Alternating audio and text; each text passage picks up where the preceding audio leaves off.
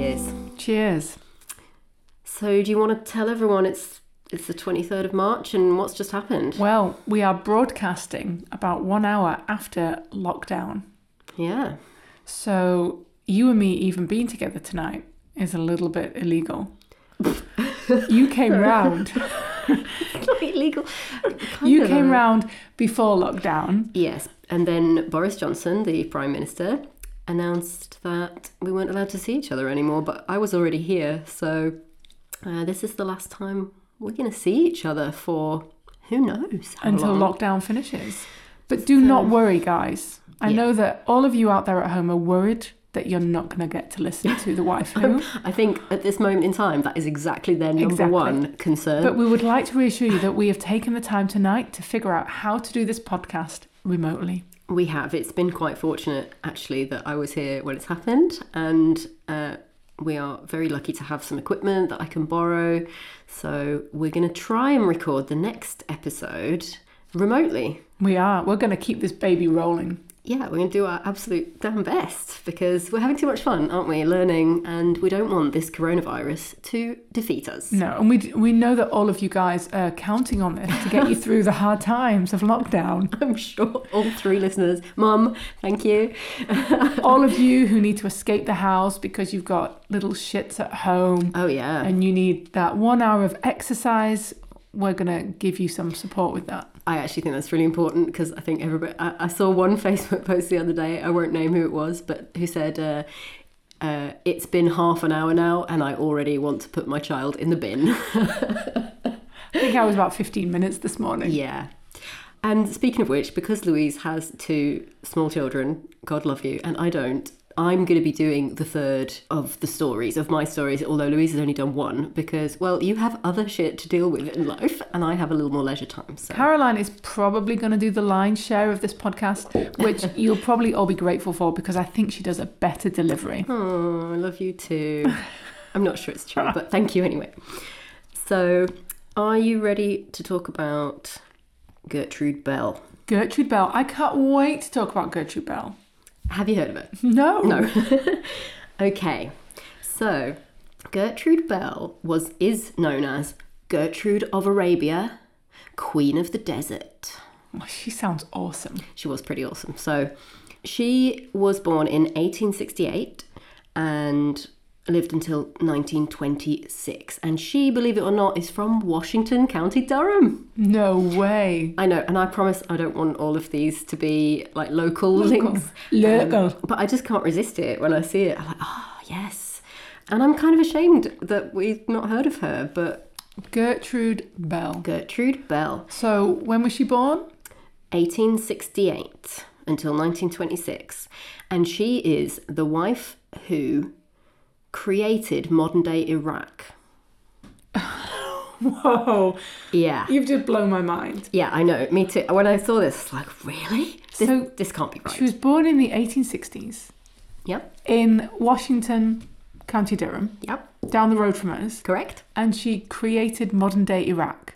Yes. More or less. The country in the Middle East. Yes. You're going to have to elaborate on all of this. Are you intrigued? Okay, so this is going to be, and this is just a warning right now, that this is going to be about the Middle East situation over there during the war and stuff, and it is quite complicated and confusing, and there will 100% be questions you're going to want to ask that I am not going to know the answer to. There's a lot about First World War, Britain, Russian imperialism, and a lot of oil stuff that I don't know. It makes me feel like I shouldn't have drunk whiskey before this. I'm going to do my best to talk you through it, but we're more interested in the wife, the woman. Absolutely. Than the oil, aren't we? Let's face it. And it is quite an amazing story. So, how did you discover this woman? Okay, how I discovered this woman is that my partner Chris, who is far more well-read than I am, just happened to be reading a book, which I should totally credit, which I think is called... it's either the Silk Road or the Spice Road. And it's kind of a history of sort of trade and stuff that frankly I find a little dull, but Chris absolutely loves. And he came across how Gertrude Bell was hugely influential in the Middle East during all of this sort of trading situation that I just described with the oil and whatnot during the First World War. And he told me about her and he said, I think she sounds like maybe a good candidate for your podcast. And when he told me about her, I was like, yes, she is. Well done, Chris. Well done, Chris. Shout out to Chris. Okay, so I will get onto it, but just to summarise, that Gertrude Bell is the wife who not only defined Iraq, she was also an archaeologist, an explorer, a diplomat, and a spy. So Gertrude's grandfather was Sir Isaac Lothian Bell. So again, she has had rather a sort of wealthy, decent upbringing.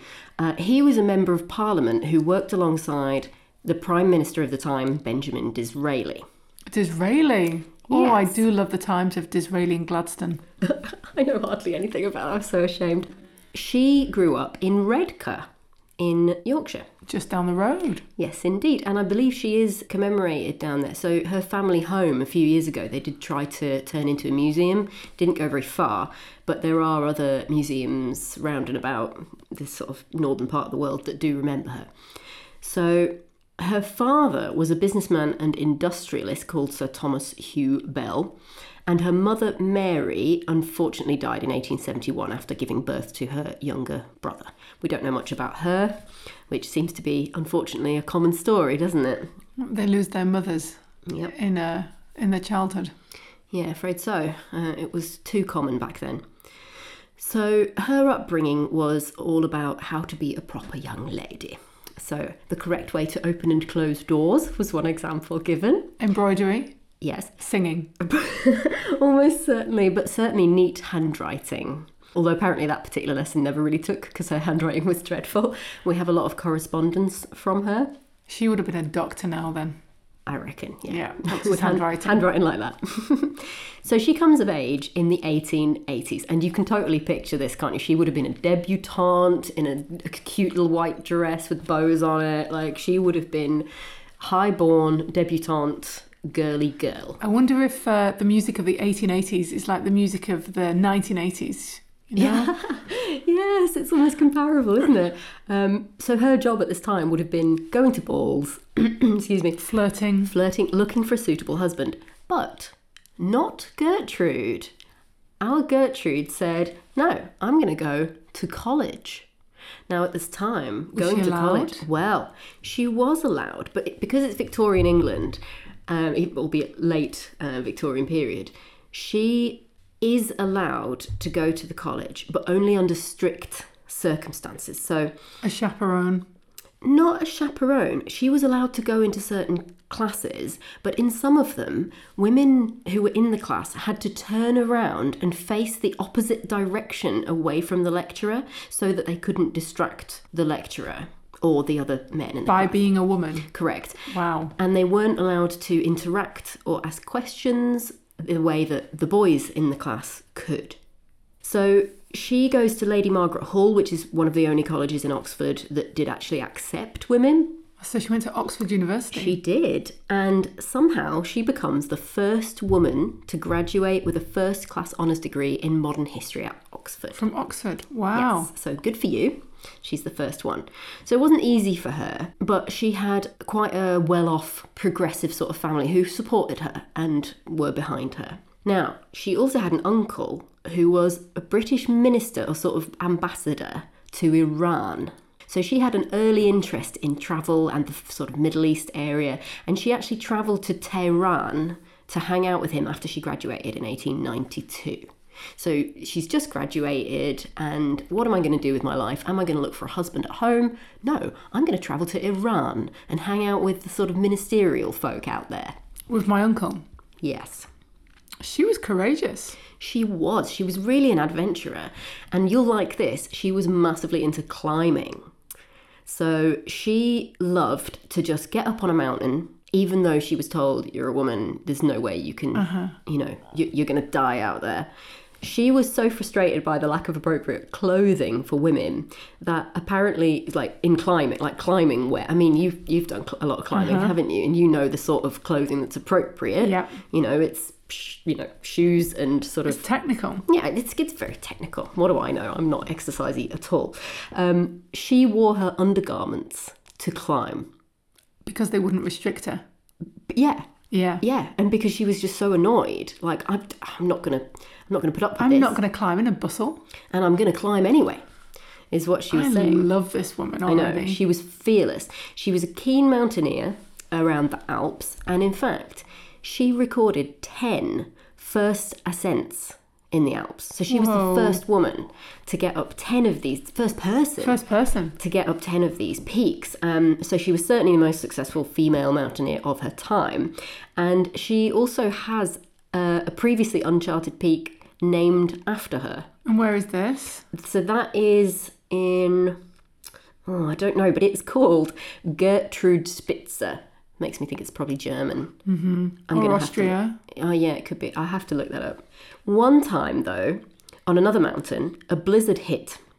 And she spent 50 hours hanging on a rope on the side of this mountain before she and her sort of Sherpa, I don't know, Sherpas, that's not right, but, her accompanying villagers, locals, could get back. She spent 50 hours on a rope. Yeah, she did. So that's 2.5 days? Well, it's two days, isn't it? And she had frostbite on her hands and her feet. But then a couple of years later, she scaled the Matterhorn. So she was not going to stop. Oh, this woman kicked ass. Yeah, she did. So she liked climbing and she liked exploring. So she spent a good amount of time exploring Arabia, which at the time was largely uncharted. That people didn't have really maps of it in any detail. And what constituted Arabia? Well, I suppose it's the United Arab Emirates, or part of it at least. I don't know exactly compared to modern day, but certainly Middle East. But this was at a time, and this is where it gets a bit, I don't know, where maybe I won't have the answers. This is at a time when the Germans were trying to take control of the Middle East, and it was all to do with oil and all of those things that I mentioned earlier.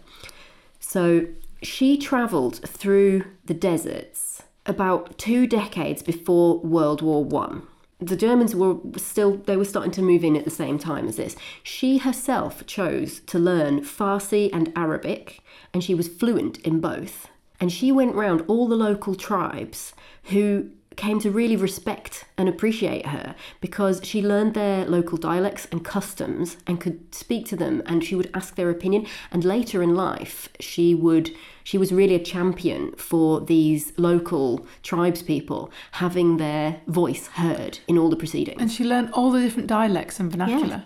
Yeah. She kicked ass. I know. She's a real badass. So she was an archaeologist in the Middle East for about a decade. So she's wandering around the deserts. Picture Lawrence of Arabia and all of that. And she's on her horse, sweeping through these uncharted desert, meeting these locals. It's quite dangerous. She's a woman on her own, Yeah, I'm loving this woman. She's amazing. She did, however, carry around with her a whole ton of silver cutlery, tablecloths, even a bath. So you can take the woman out of the north, yeah. But you can't take the north out of the woman, even though it doesn't really work in that context. Yeah. You can take the upper class. You can take the woman out of the upper class. Yes. But you can't take the upper class out of the woman. One must have one's bath. And that suggests she had servants with her carrying all of her silver cutlery and her bath. She may have paid the locals, I don't know, but yes, certainly she wasn't alone, let's put it that way. She wasn't exactly pulling that bath behind her. Just because I'm climbing mountains and riding around deserts doesn't mean I don't have to have my bath every night, Jeeves. Quite right. So then World War I came along. And where was she when it started? She was over there. So Gertrude was responsible for drawing up the border between modern-day Iraq and Jordan. So she basically, instrumentally, she shaped the Middle East as we look at it on the map today, along with, seemingly, Lawrence of Arabia. So this is where she gets the name Gertrude of Arabia. You've heard of Lawrence of Arabia, right? Absolutely. Well, particularly because films are made about Lawrence of Arabia. Yeah, there was one particularly famous sort of black and white film, wasn't there? Peter O'Toole, I think. Is that who it was? I think so. I don't think I've ever actually seen it. I don't I'm quite think I ashamed. Okay. So Lawrence of Arabia, what was happening there was Russia, Germany and Britain were all trying to, at this point, fight for control for this oil. And I'm kind of paraphrasing from Chris at this point because he gets it and I don't. Britain got more scared of Germany, so they allied with Russia, which forced Germany and Persia to become allies. And then there was the assassination of Archduke Ferdinand, which we've all heard Franz. of. Yes. Franz Ferdinand? Yeah, it's the band, isn't it? Yeah. And the war kicked off. That was what precipitated the war. That's pretty much the only thing I remember from high school history. And he was assassinated by a Serb? Oh, no, you see, that's two things I would have to remember from high school history, and I don't. So that was the war has now started. And at the end of the First World War, we tried to draw up some sort of agreement about the Middle East.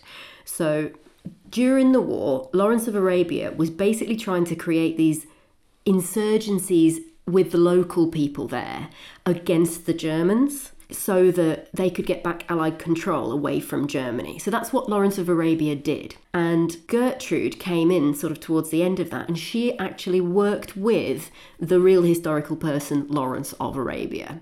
So that's partly why she gets the name Gertrude of Arabia. And she was part of military intelligence. So she was the only woman who was working for the British government in the Middle East, where they're trying to get rid of this German Ottoman Empire at the time. And because she can speak all the languages, she's valuable. Yeah, so she's working together with Lawrence of Arabia to recruit all these local people, and she knows these people. Why is there not a film about this woman already? There is. I'll come on to that later. It's got Nicole Kidman in it, though, but I'll come on to it later. I know, how did I never hear How it? did I not know about this film with Nicole Kidman playing? It's amazing. Gertrude Bell? Yes. So she's working with Lawrence of Arabia, and then the British government eventually recruit her to work as a spy because she's so in tune with and connected to this region that she becomes a power player, actually, because she knows all these people, she's got all the skills, and she's damn clever. So she's also got diplomatic connections, of course, with her uncle. She's well qualified for this. And she becomes a power player in post-war negotiations. Like I said, at the end of World War I, we're trying to reshape the way that the Middle East works and looks and redraw the borders. Okay, so going back to I know I'm jumping about a little bit here, just the way I've put my notes, I'm afraid. So when World War I broke out in August 19, she had actually just arrived home, so here in the UK, from her explorations and her adventures in Arabia. She's still single, right? She doesn't have a husband kind of tying her down. Definitely not. I can't imagine her exploring and doing all these things with one, can you? No. Is that in itself sexist of us, do you think? But, she had children to look after, and the job is usually put on the woman to look after the children, isn't it, in that era? It's hard to picture her leading this at times, quite dangerous, exotic life, isn't it? Okay, so she started working for the Red Cross at the start of the war, but she was asked to go to Cairo to make maps for the army, along with some other archaeologists. And this was the makings of the group that was this military intelligence group in the Middle East, and that's how she sort of got into the job. I bet they were very work hard, play hard. You can just imagine it. Do you think so? Oh, yeah. All those Arabian parties they're having. I bet they were drinking a lot. I don't know. I like to think so. Probably watched too many spy films. So, when the British occupied Baghdad, Gertrude moved into Baghdad in 1917, and she had actually quite an important role there for the British administration. And this is the point at which she starts to become responsible for shaping modern-day Iraq. She was the first woman to write a white paper for Parliament, ever. For British Parliament? Yes, about the situation in the Middle East. What is defined as a white paper? So this is the sort of official legal parliamentary documentation that you take to Parliament and say, this is what we're proposing and we'd like it to become law, I think. Okay, and then that's kind of debated amongst ministers and... Okay. I think so. Guys, write in. Tell us how far wrong we are. She wrote the first white paper? First woman to write a white paper for Parliament. So she attends the Paris Peace Conference in 1919, which, again, I think as a woman is probably quite a big deal. And then in March 1921, she attended the Cairo Conference with Winston Churchill, who is now coming to view her as an important colleague, not just some woman that's being pulled along, but... Someone who can actually contribute to the debate. Yeah, who's actually a key pivotal person in Key this. player. Absolutely. Like a key worker right now in coronavirus times. Even more important than that, I dare say. Almost like Rishi Sunak. Yes. She is Rishi Sunak. She is, exactly Not that he deserves to be. So at this point, the government, well, the people who are involved in this sort of group of people out in the Middle East, including Gertrude, need to decide who's going to be the new king of what was known as Mesopotamia. Okay. That is a sort of combination of a bit of Syria, a bit of Iraq, a bit of Baghdad. I'm not really sure in total. Mesopotamia seems to be known as the birthplace of civilization. I'm doing those quote, air quotes things. And they need to decide who's going to be the new king and what the borders should look like and what flag there should be. So Gertrude thinks that there's this guy, what's his name? Anyway, the guy that she thinks should be the new king. So she basically plucks the new king for Iraq or for Mesopotamia. She says, I think this guy can do it and I want him. And everyone goes, yeah, all right, Gertrude. Wow. And he gets the job, right? And better than that, they need a new flag.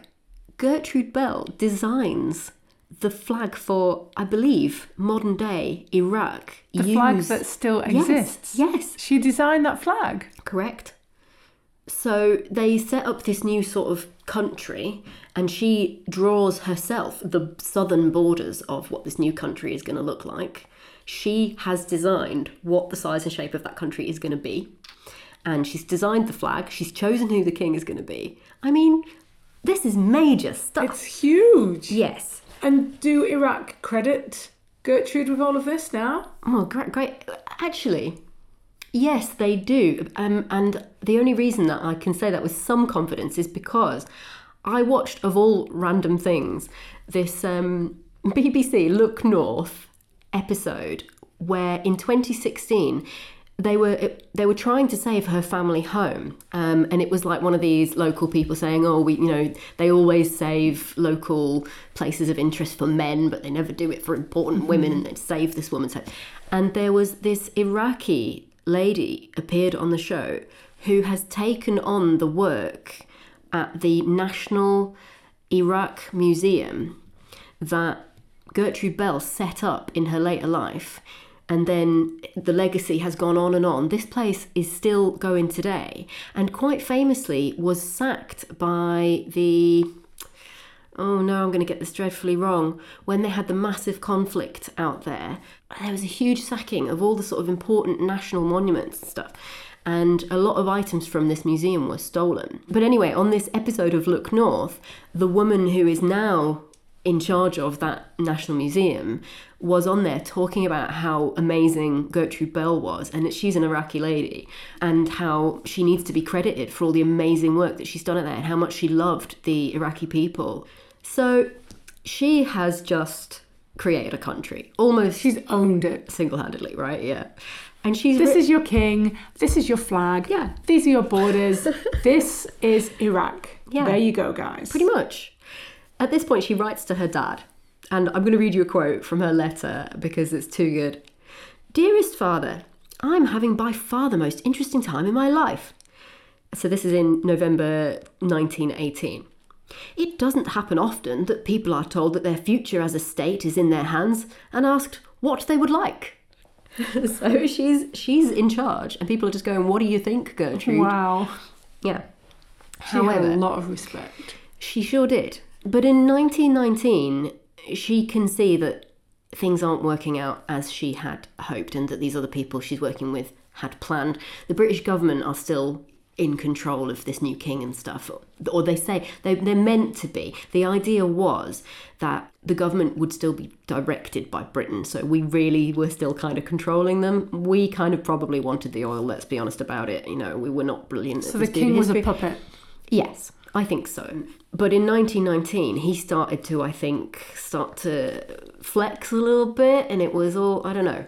And the Brits were like, no, we don't like this. Yeah. You're a king only in name.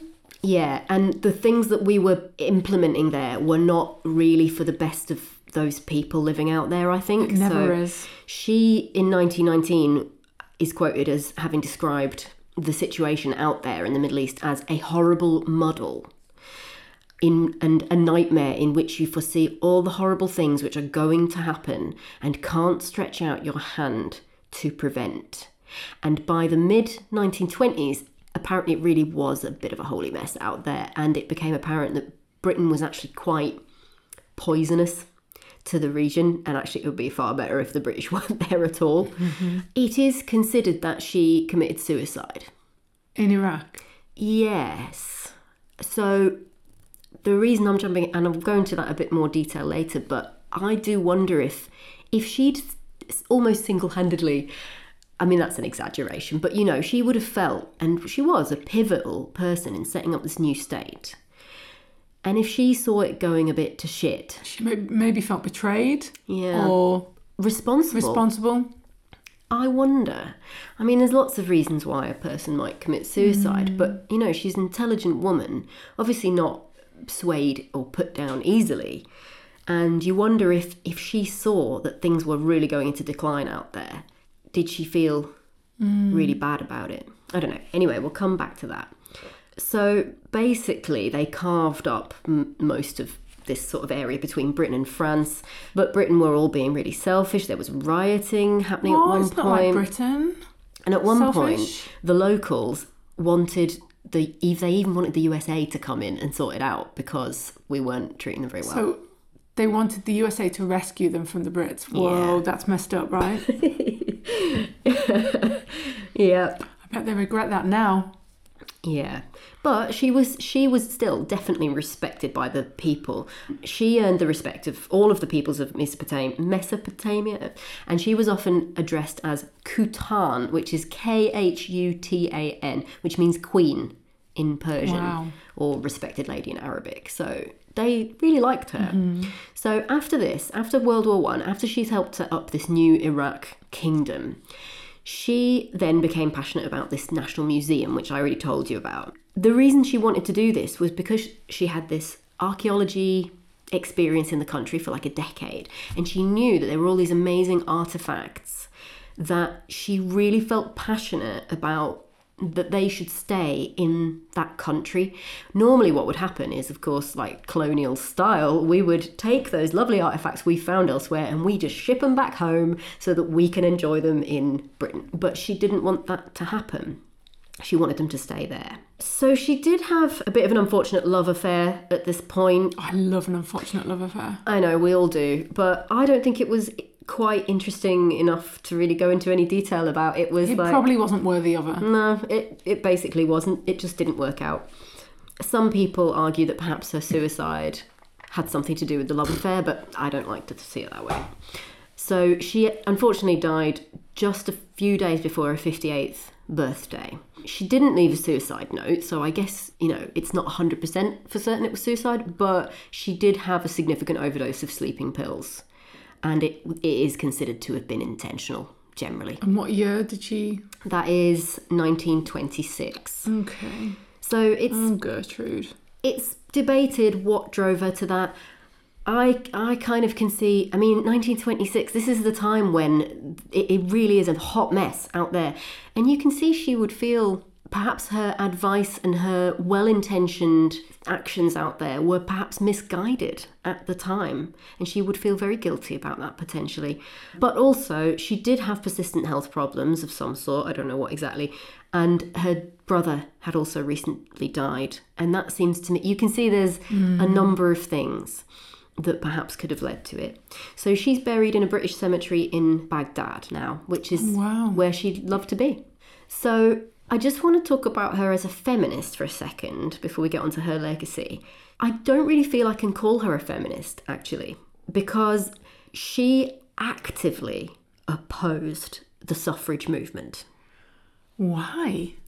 I know, isn't that surprising? A woman like this. That's like the female MPs that voted against tampon tax, or as in voted to keep tampon tax. I don't understand it. Like, how does it... It's like a gender traitor. Like, yeah. Why would she?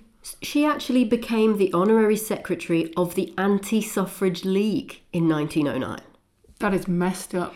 I mean, I was talking to Chris about this, and I wonder if it isn't that whole, well, I'm fine and I'm doing my own thing and I'm having no problems. I really can't see what everyone's complaining about. You know, because she's too rich to flying. understand. Yeah, and she's successful. She's not seeing any problems She as a doesn't woman. need the vote. She's getting enough. Is it that? What she actually says is that, well, she argues that the vast majority of women in her time lacked the education and the knowledge of the world that was needed in order to understand and meaningfully participate in political debate. So give them the education. Right. And suffrage at the same time. So in the 70s, when we had the women's movement and we started digging up all these amazing women that history had forgotten, she was overlooked in the 70s because of this, because of her anti-suffrage stance. And you can see why. So she's a problem. It's white privilege, isn't it, as well? I think so. It's rich white privilege. Yeah. She had all these opportunities because she was wealthy. Mm-hmm. She was white.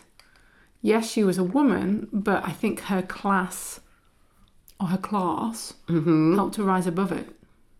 Yeah, it's disappointing, isn't it? It's very disappointing. Yeah, it's like she just wasn't interested in the progression of women. She was interested in herself, perhaps. Herself and the progression of the Middle East, but... Yeah, but she didn't care about the wider group of women as a whole. No. Very odd.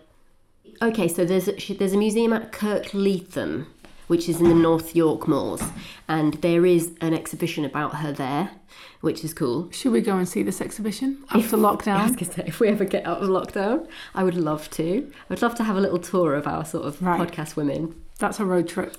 So that's a permanent exhibition, which is good. The dilapidated home that I mentioned a couple times was in Redcar, but I don't believe it was ever sorted. I think it's either it's run down, or at one time it was a hotel, but I think it's been shut. Such a shame. But if you go online and just search for Gertrude Bell Redcar, you will see pictures of her home. I can't remember the exact name of it. We'll put it up on the website. So in 2015, so fairly recently, was this film starring Nicole Kidman. Whoa. Yeah, it was called Queen of the Desert. But the film... What year was it? 2015. It wasn't even that long ago. No, it wasn't, was it? I'd not heard of it either. But it got poor reviews and it didn't go down very well with the critics. And interestingly, it sidestepped many of the amazing things that Gertrude Bell actually did and achieved in favour of focusing on her two ill-fated romances. Oh, how boring. I know. Who cares about that? Wouldn't you think Nicole Kidman would know better? I'm disappointed. She did so much more. I know. So I was totally going to watch this film, and then I read that. I was like, oh, no. Oh, it's focusing on her relationship with men. Love life. Not the fact that she was a mountaineer, climber, cartographer. I mean, it must have covered these things to some extent, but yeah. They were the background, but the foreground was the romance. Seems that way, yeah. So there you go. There was also, and you will love this, in 2017 there was a documentary called Letters from Baghdad, which is based on her correspondence, narrated by Tilda Swinton. Yes, Tilda. Yes. And it seems the RSC even have a blog about her. So she's definitely celebrated and well known. I would love to see this documentary. We're going to have to look that up. Apparently the documentary is much more, a lot of research went into this. They've got sort of family members and acquaintances that she came into contact with. And there are a lot of her actual writings, letters are the things being read out. And her correspondence, I think all of her personal, certainly a damn lot of it, of her personal correspondence, her letters, is held at Newcastle University in a special collection. All of her correspondence? Yeah. And 65 metres of library. So her working library, all of her books that she owned, are owned and held in the library at Newcastle University, where both of us went to university. At the Robinson Library? I think it might be in the Hatton Library, which is part of the main university buildings. It's a special collection. They probably get it out. We'll have to ask That's amazing. My friend Angela, who works at the Robinson. I had no idea. No idea. And if you go on the Newcastle University website, there's loads of stuff about her. There's all almost like lesson plans and like summaries of information about her for Key Stage 1 right through to Key Stage 4. So the kids do get taught about her? Well, certainly there's the option to learn about her. Yeah, if teachers want to. Yeah. But we went to Newcastle and we didn't know about her, so... I've never heard about this woman till tonight. And perhaps part of it is because she was written out of a lot of history. I mean, for example, there was a 1983 biography of Winston Churchill called The Last Lion. And there is a really famous photograph of Lawrence of Arabia and Winston Churchill, and in the middle, Gertrude Bell. Yeah. And underneath the caption says, T.E. Lawrence, Winston Churchill, and friend. She doesn't even get her name mentioned. No, she's just a friend. She's not identified. No. How was she identified later then? They were just able to identify her image? Well, I mean, I don't know why this guy knew who she was. I don't know why he chose to write her out. It's too weird. I wonder why Kate Fox didn't mention her. Interesting point. Kate, we know you're listening. So we'll put all of this in an email to you. We know that you're going to be really keen to include her in your so cheeky. I love it. Your PowerPoint presentation. And I've written here, this is good. So while Bell has been called the female Lawrence of Arabia, understandably. Oh, and by the way, there is this amazing photograph of her that I'm going to totally put on the website. And it is like if you imagine a desert, it's a black and white picture, a desert scene behind her. There's a couple of sort of collapsing ancient columns in the background. She's on a horse with her skirt sort of flowing over the side of the horse, with a sort of safari hat with a scarf around it. And she just is the picture of, it's like Lawrence of Arabia, but in female form. However, there are people who quite rightly say that instead of her being the female Lawrence of Arabia, Lawrence should have been called the male Gertrude Bell. I like that. Yes, me too. And also, Bell wrote, after she first met Lawrence, she wrote down, an interesting boy. He's going to make a traveller. He's going to make a traveller? Yeah. As though he will become a traveller? Yes. One day he'll be almost as good as I am. When he grows up. Oh, here's the name. Red Barns in Redcart is the name of her family home, which is now dilapidated. So, but she was born in County Durham. Yeah, in Washington. So she was born in Washington CD, not Washington DC. Oh my word, that is clever, Louise. Yeah. Did you just make that up now? Oh yeah, it just came to me. You're amazing. County Durham. That's brilliant. I mean, did you really just make that? I just thought of it. CD, not DC. I was like, hang on, there's quite a lot of similarities with County Durham and yeah, let's just enjoy DC, this moment for as long as possible. Because I managed to do that after 2 massive glasses of whiskey. I'm not sure I've ever been more proud of you than in that moment. Okay, so Newcastle Library, they have these 65 metres of her working library. They've got 7,000 negatives of her photographs that she took. 7,000? Yeah. All the negatives? Yeah. They've got tons of personal correspondence, they've got items of hers, and there's a whole area of the website dedicated to it, as I mentioned. Now, as alumni, are we allowed to go in and request to view these things? I don't know, but we should totally find out. I would love to look at her negatives. We should absolutely let the university know about this little project of ours. I would love to. So the only thing that is left is the question of the museum, which she opened in 1926. The year she died? The same year that she died. So she spent 4 years personally assembling all these local artefacts that had been excavated either by her or by European and American archaeologists who wanted to take them out of the country. She gathered them. She created this national museum. And saved and preserved them. Yep. To Baghdad. It's considered to have one of the most important Mesopotamian collections in the entire world, but was, as I said earlier, famously looted in 2003 after the US invasion. But they've got a lot of it back and it's reopened now. And I'll share a photograph of her. And that is Gertrude Bell. That was a great story, Caroline. You like her? Yeah, I didn't know anything about this woman. I didn't even know her name. No, she was a complete surprise to me as well. And I'm delighted. And thank you, Chris, for telling us about her. Well done. And I hope, guys, that those of you that have heard of her before will write in and let us know how you found out about her. Because, I wonder, we went to the university that has her entire collection and we didn't know. So if you know about her, I'd love to know how you found out about her. And also, what are we asking people to write in with, Louise? Last week we asked them for stories, anecdotes of wives who did something in your history, family history, or that you know. If you've got anything that you think our listeners will enjoy hearing about, we'd love to know. Do get in touch. We now have a website, Lou. Whoa. We've taken this to the next level. We actually have a website and an email address. So you can now officially email podcast@thewifewho.com. Wife, of course, being WYF. We have a Facebook page. Do we have an Instagram account? We have an Instagram account. I don't know, we have to figure out how to use that one, though. Can we tweet? I'm not sure if we can tweet or not. Do you know how to tweet? I don't use it. I'm in the age bracket where it's just a little bit I don't know. beyond Twitter. I think we should probably at least make sure we've registered the account, but I'm not sure.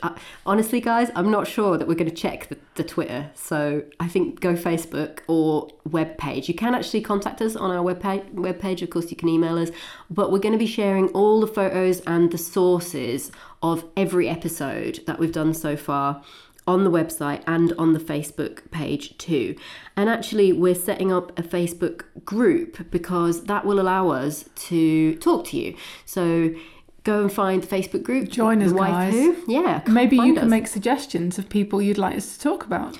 Absolutely. We'd love to hear your suggestions. If you've got a good one, do let us know. Your anecdotes. Especially if they're local. If they're local, we're much more likely to take them on as well, yeah. So next episode, we will be on separate sites. We will. Lockdown. We'll be doing it remotely. Yep. I don't know. I'm kind of nervous about this. What about you? We'll see how the first one goes. Fortunately, we have a brilliant technical support. We do have amazing guy. Technical. Some guy. Just some guy. Guys, this is Louise's partner, and Louise's partner is amazing and has been so supportive and so helpful with all the technical sound stuff. So thank you so much to you. To Dodge. To Dodge. Are we allowed to say his name? Yeah. Okay, well, we know that we know about Chris, right? We do, yeah. Okay. Thank you, Chris and Dodge. Anything else that you think we need to add? I mean, I think we've covered it. I'm kind of frightened to say goodbye and to end this episode, though, Louise, because of lockdown. I don't know when I'm going to physically see you ever again. It's a scary time. Hopefully, it'll be this year. Goodness. 2020. I mean, that's genuinely a hope and not a certainty, isn't it? I know. Let's aim to hang out again with wine in the next few months. We'll definitely be hanging out virtually with wine, won't we, darling? I mean, I don't want to admit this here, but we've got a bit of a plan, guys. We might actually accidentally meet in the supermarket at the same time. We might send a sneaky text message saying, I might go to a Morrison's or Waitrose, 3 o'clock sharp. I'm not sure that's a good idea, but if we do, we have to stay at least 6 feet apart from each other because that's the rule. We'll just kind of make eyes at each other over the banana counter or something. Yeah, we'll think about it. I only want to do it if it's socially cool. I don't want to be encouraging everybody. We're not bothered about being cool. Well, no, but I don't want to encourage people to do a thing that's not okay. Well, I think by the time this gets published, we'll be on lockdown for Britain. You think so? Maybe. I don't think so. Let's wait and see. Thank you, everyone. Good night and good luck. Stay safe and sane out there. Yeah, stay virus free. Good night. That was amazing.